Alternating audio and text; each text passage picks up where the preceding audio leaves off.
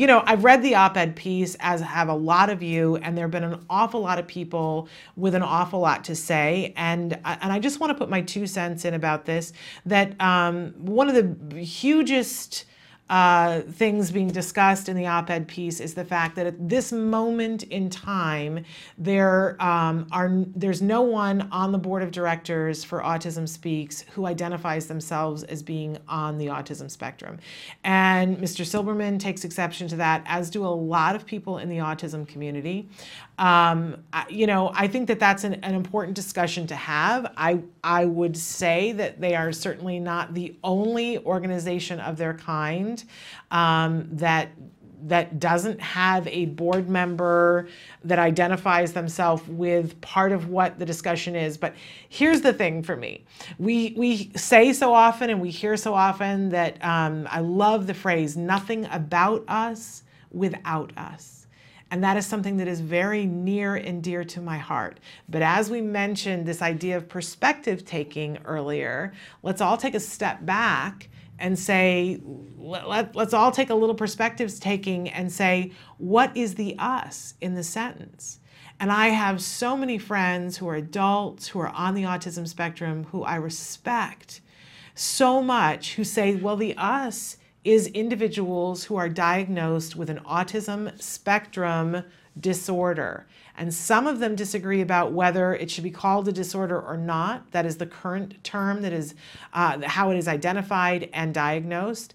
I am longing for a day in which it's not called a disorder, but for now, these are the words that we have been given. We can choose to use them or not. And my friends who are on that spectrum say the us is individuals with that diagnosis. When I talk to my friends who are parents, they very clearly say the us is all of us who are in the autism community, because I know I feel as a parent, I am part of the autism community through and through.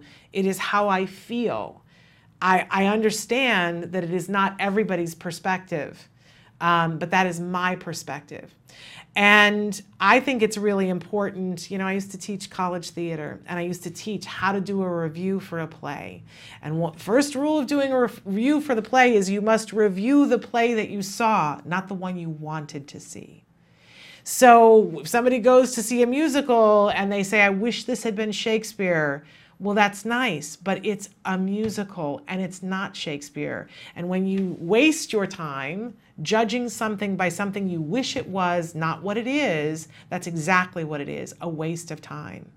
And so there are organizations that are run specifically by individuals who are on the autism spectrum. And I don't go to those and say, where is a parent on your board? Why isn't there a parent on your board? That's not what their organization is about. And while I agree that I think that Autism Speaks will only be stronger if they have a board member, I think it's very easy to sit back and say, I don't like what that organization does. Well, if you don't, then that is not the organization for you to support. And I ask you, what organization have you started? I publicly want to say to Bob and Suzanne Wright, you've done something really good. And further, I want to say that you've done something really good, and we can tell you've done something really good because not everybody agrees, right? So you must have done something really good. You're furthering the conversation. They put themselves out there in a way that I certainly haven't. I haven't created an organization that has given millions of dollars to research. But if I did, I would want for a group of people to decide with me about what to give that research to. And if it's not what you want to see the research to go to, then I encourage you to go start an organization that does. We need you to do that. We need more people to do that. But in the meantime, as a group of people, if we can stop dogpiling on each other and saying, I don't like what you're doing, and step back and look at what we're doing, I think that that's really important. And to Mr. Silberman, who one of the sentences that he wrote was, referring to Autism Speaks, imagine a world in which the leadership of the NAACP was all white. Now consider that not a single autistic person serves on the board of Autism Speaks. This absence makes itself felt. I want to say to you that, I love analogies, but this one is flawed because I don't know a single other issue that would get this kind of criticism. I have never heard of anybody walking into a hospital that has a support group for family members that are dealing with cancer, that their family member has cancer and they're meeting to do a support group about what can we do, how can we help cancer research, how can we make our lives better. I have never heard of somebody coming in and going, I'm sorry, you people cannot be meeting in here unless there is someone with cancer in this room. That would be preposterous, right?